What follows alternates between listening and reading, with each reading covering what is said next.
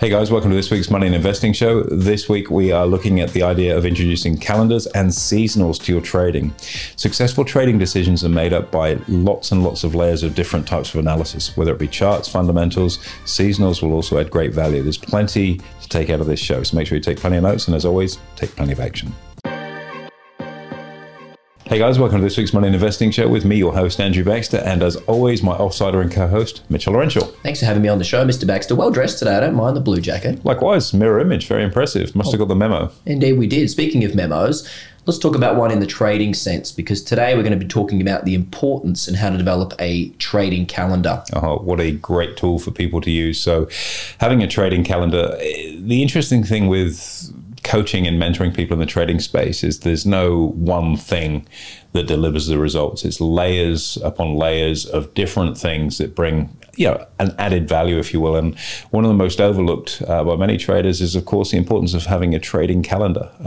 What is a trading calendar? Very obvious question, I suppose. Is a layout of the month or quarter ahead of the important factors that are going to impact on the particular instrument or strategy that you're running. We're talking key dates here. So ultimately, the objective, correct me if I'm wrong, AB, is to create a level of certainty in what is an uncertain environment. That's right. I mean, the markets are inherently uncertain. And so anything that you can do to remove, I guess, the bite on the bottom, if you put it that way, of getting caught out by something that you didn't realize. The biggest risk of all in markets is the one you don't realize. So the more you can think out, plan out, and strategize to ensure that the variables, the things you're unaware of, become increasingly limited, the more confidence and certainty you can have in the trading plan. It's a huge breakthrough, and I guess we'll go into some of the different things that affect that.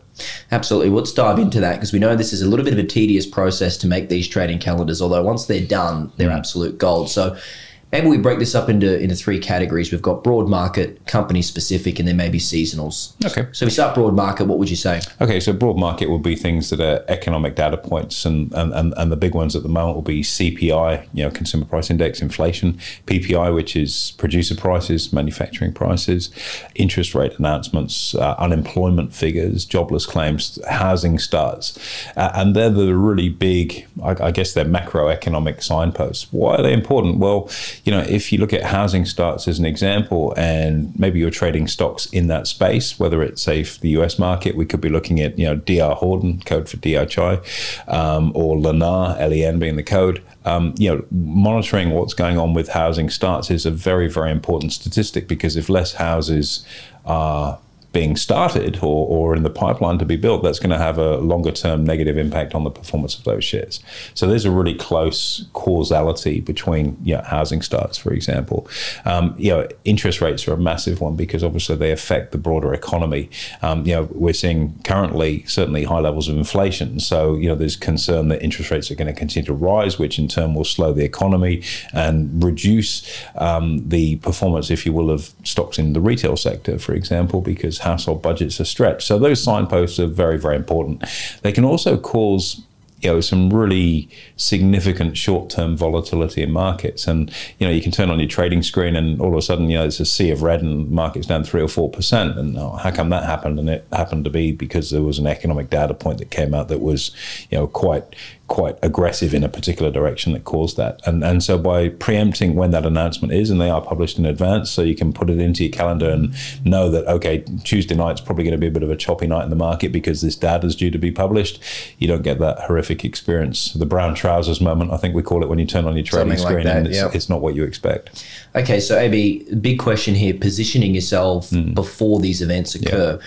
What kind of strategies or instruments would you recommend playing with in the lead up to these events? Look, again, it depends on the kind of investor and trader you want to be. If you're involved with stocks, and we'll talk about some stock specific, we've already, I guess, talked about the housing sector to an extent, but if you're someone that's in stocks particularly, you're going to have to look at slightly different signposts. But things like interest rate announcements and CPI and the area that I like to play in with those are in the order of things like TBT, which is an exchange traded fund, which is in the bond market in the US.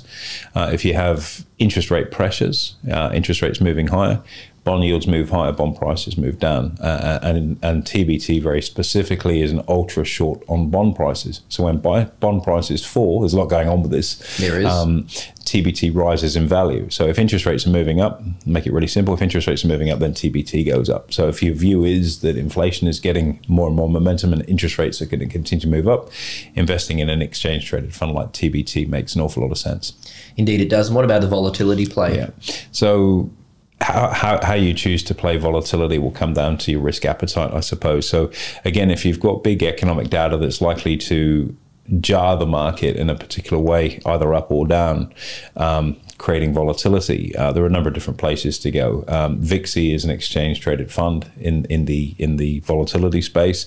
UVXY is a leveraged ETF that's trading volatility. So if VIXI doesn't provide you with enough excitement, then UVXY almost certainly will. You've had a pretty good year trading that, if I'm correct. It's had its moments. It's priming, ready for another run, I hope, which will take me into Christmas and hopefully cover the Christmas shopping with 5 kids. It's expensive being Santa in my house, I can assure you. Definitely not. And then, if you look outside of that, if you're someone that likes to play in the options market, well, when there are times of higher volatility, typically it's better time to be selling options than buying them, so you can construct your strategies, whether it's a spread or something else in that space. But at least you're aware of when those data points are there and what the impact of them is likely to be on markets.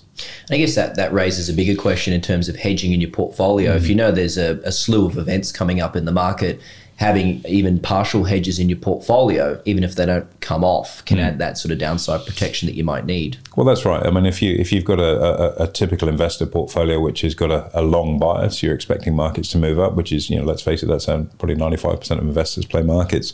When there is some big economic data that does create a level of uncertainty, putting on a hedge to protect yourself from some of that downside can work. And that might be, there are ways you can do that using options. Again, probably the easiest meat and potatoes way of doing it is just to buy a short ETF. So SH is on the S&P 500, PSQ on the NASDAQ are 2 ways. You can gear those up if you want to, but as a starting point, that's probably not a bad little bit of exposure. And if your view is wrong and the market moves up, well, what you lose on your hedge, you gain on the position, but you've got that certainty of knowing you're protected, at least to some extent, to the downside. All in all, it's about being prepared, and that's why having that calendar is pivotal. So what about stock-specific AB? Announcements, dividends, special corporate actions, those kinds of things. Yeah, like earnings will be the big one. Oftentimes, I remember my days, when I was on the phones as a broker, you get a call from a client, oh my God, stocks just dropped 7%. Why is that? It's just gone ex-dividend. Oh, right, okay. And if you're invested in a stock, you probably should know those things, not just what an ex-dividend is, but when it's happening. So again, there's a level of preparedness for you. And this is a huge factor for people that are involved with strategies like covered calls. If you're selling options over a stock, you run the risk of getting exercised early, for example, around a dividend period, which is a maximum profit, but you're not going to receive the dividend, and and the story goes on. So you should know when those dates are. They are scheduled in advance. Sometimes those dates, as we know from experience, can change at the last minute. So verify that information from a few different sources and keep an eye on it. But normally within a day or two, that information published either over the ASX or on the NASDAQ website is pretty accurate. Most trading platforms carry ex-dividend dates as well. So those sorts of things are pretty important. Earnings is a massive one, because that's obviously going to have a direct, marked and immediate impact on a share price. So if you've got a company in its earnings date, when the CEO comes to the confession booth and talks to the shareholders and they say, right, this is how the quarter, or in the case of Australia, the last 6 months has been, this is where we see our outlook, that can have a massive impact on markets. And I think if you take a stock like Netflix over the last 12 months, those earnings calls each quarter, where the CEOs had to come out and talk about, for example, the subscriber numbers, which is a massive metric for a subscription business like Netflix. We lost 1 million or 2 million or 3 million subscribers, and you see the share price drop on that news accordingly. It shouldn't surprise you, because you should be aware that that's when the company that's when it's making its announcement. So if you're a direct investor in shares, it's not necessarily that passive. You need to keep an eye on this, but it's once a quarter in the US and every 6 months in Australia. So it's not a huge job, but it's an important one, because it can determine how you choose to play your portfolio. And it might be, if a stock's had a really good run up ahead of its dividend, sell out, take your profit. You miss the dividend, but you're locking in really solid gains. And let's face it, when it pays its dividend, you've got that money in your pocket, but the actual capital value of the shares usually drop anyway. So net, you're no better off. So you're almost better, taking that profit off the table beforehand. And some time ago, I used to run a strategy. There was a surf movie, you may have seen it. It's called Endless Summer. Of course. Iconic 1960s movie, before my time, before you get too smart there. And there's about a couple of guys that literally traveled around the world following the summer in order to surf. And that Endless Summer strategy with stocks was where you simply rotate your money through the market, buying into stocks ahead of their dividend, where they typically have that quite nice ramp up, and selling them, not the day before, but a period of time prior to that dividend, and you get the benefit of the ramp up, and you just keep moving your money around the market. Doing that Endless Summer is a lovely strategy, very effective strategy. It is a bit time consuming, not for everybody, but got some great results with that. So knowing where your earnings are is something that's really important. Then on the other side of the coin, unfortunately, there's the unexpected announcement. They're the ones you don't want. They do hurt. And typically markets, investors, stocks don't like uncertainty. So predictable earnings, dividends, that sort of stuff is okay. But when a company comes out and it's been, either it needs to make an announcement to the market about an acquisition or a disposal, or there's been a setback in the business or whatever it may be, they can create levels of volatility. But unfortunately, they're very, very hard to prepare for, because you can't schedule them in the calendar. They're determined by events. So, an example of it might be where there's industrial action on a particular company. It's an unexpected announcement. The factory is shut for the next week. The mine is closed down due to an industrial accident where somebody got hurt. There's an industrial action in the airline industry, for example. So flights have been cut in half, or all those things. They're unexpected. You can't plan for those. But most of what we've talked about are things that can be very structured and very easily put into a trading calendar. Absolutely. Couldn't agree more. And I think when you factor in seasonals as well on top of all of this, AB, that's when you can really start to formulate a plan and a trading plan.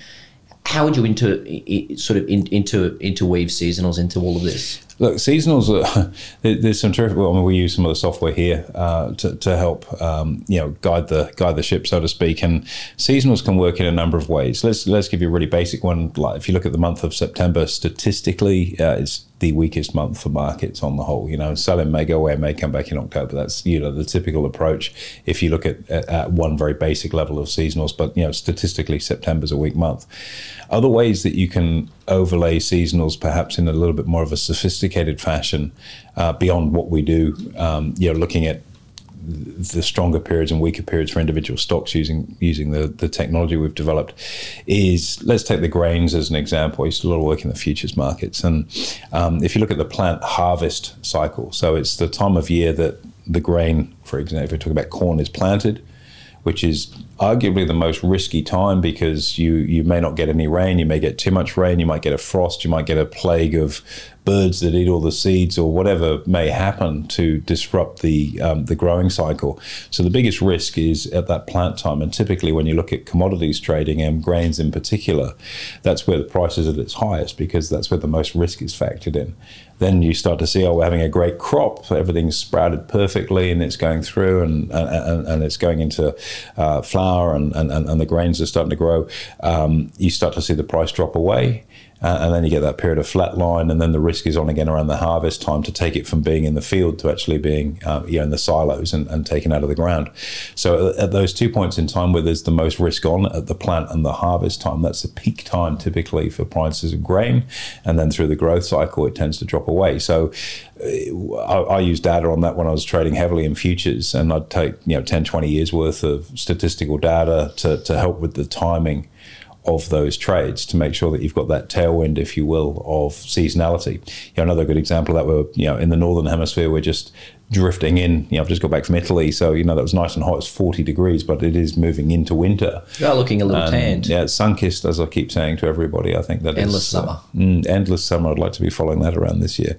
The northern hemisphere is just about to start sliding into winter, and so the demand for things like heating oil and natural gas statistically are going to be much stronger through those months, because that's when people need to heat their homes to avoid freezing to death and so on. And add to the current situation where you've got sanctions and war in Ukraine, all those different things that are there in the background, has to some extent disrupted the energy seasonal map. But you will see most likely those prices move up, through the winter months, just in the same way that you see gasoline prices in the US during what's called the summer drive time season, where people, from Labor Day right the way through, or up to Labor Day, from 4th of July, you typically see higher gasoline prices because people are driving around traveling. So these are all factors that can add value. But I guess, Mitch, the key thing here is that they're designed to add value. That is not your trading strategy in its own right, just using seasonals or just using announcement calendars. It's just another layer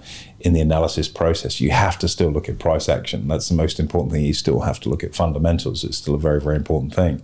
But by layering these types of analysis up, technicals, fundamentals, quants, and then putting seasonals over the top of it, you're starting to build a really robust platform on which you can make comfortable and confident decisions.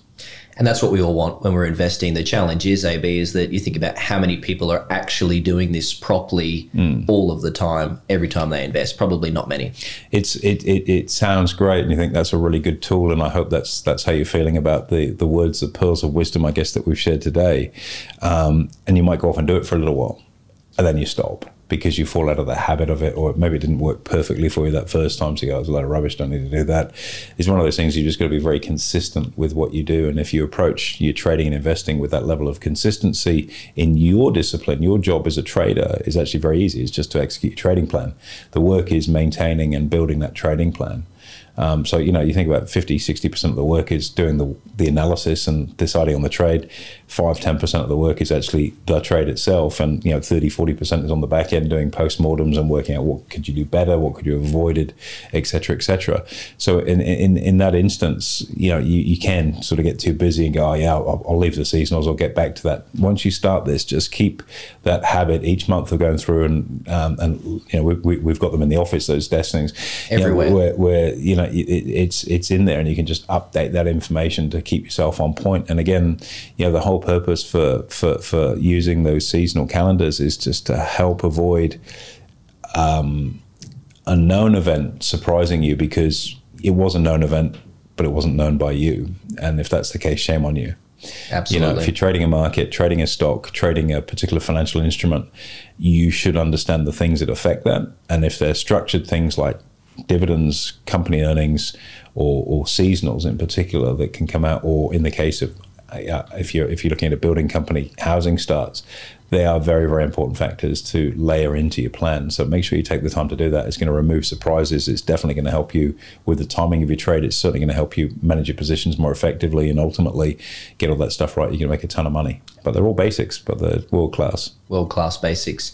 Now, AB, a lot of our existing members already have this under wraps, but for anyone out there who's an active trader or investor, what's your blueprint, action step for those? Where do you get started to get this information? How do you build it? Right, like basic how to do this, simple steps. Print off a blank calendar in Outlook, or better yet, go to Officeworks or Kinko's or wherever it might be, Staples. Get your calendar, lay it out, get your pen and write it on there. You can go on and Dr. Google and say, okay, when does the FOMC report on US interest rates? Okay, it's on Thursday, that's the date, let's put it in there. When does the Reserve Bank report interest rates? Okay, it's the second Tuesday, so let's write that on the calendar. What time? Oh, it's 2:30 in the case of Australia. It's actually funny enough, it's actually roughly the same time in the US as well. So you can put that level of precision into it. When does BHP report its earnings? When does it go ex-dividend? What are those dates? Write them on that calendar. If you trade BHP, it's really, really relevant to you. There's some really super basic places to start. When you start to move into seasonals, that can be a little bit more challenging. The data I used to subscribe to, for example, for my seasonal stuff in the commodities market, was incredibly expensive, but it pays for itself in half a trade. So totally. it's the great return on the outlay. But these days, there's software like SeasonX, for example. Great site. How much is that? It's not much. No. I know we've got a pretty good deal with SeasonX, but I couldn't quote you. So there's an example of something that's more of a premium thing to subscribe to, but get the basics down first of all. It's all freely available. Google it, find out when these dates are, add it to your calendar. Trading Economics is a site out there too for any of our listeners. It's absolute gold. I use it all the time. There you go. So you've got it from the horse's mouth. It's freely available information that's going to help you make better quality decisions. On that basis, why wouldn't you, by default, put it into your trading plan? Yet there'll be people listening to this going, oh, that's okay, I might do that. Just do it because it works. Absolutely. Just do it. Couldn't have said it any better myself, AB. Great advice today. Thank you very much. My pleasure, Mitch. Anytime. There you have it, guys. Make sure you give us a review and a rating, and we'll look forward to hosting you next week.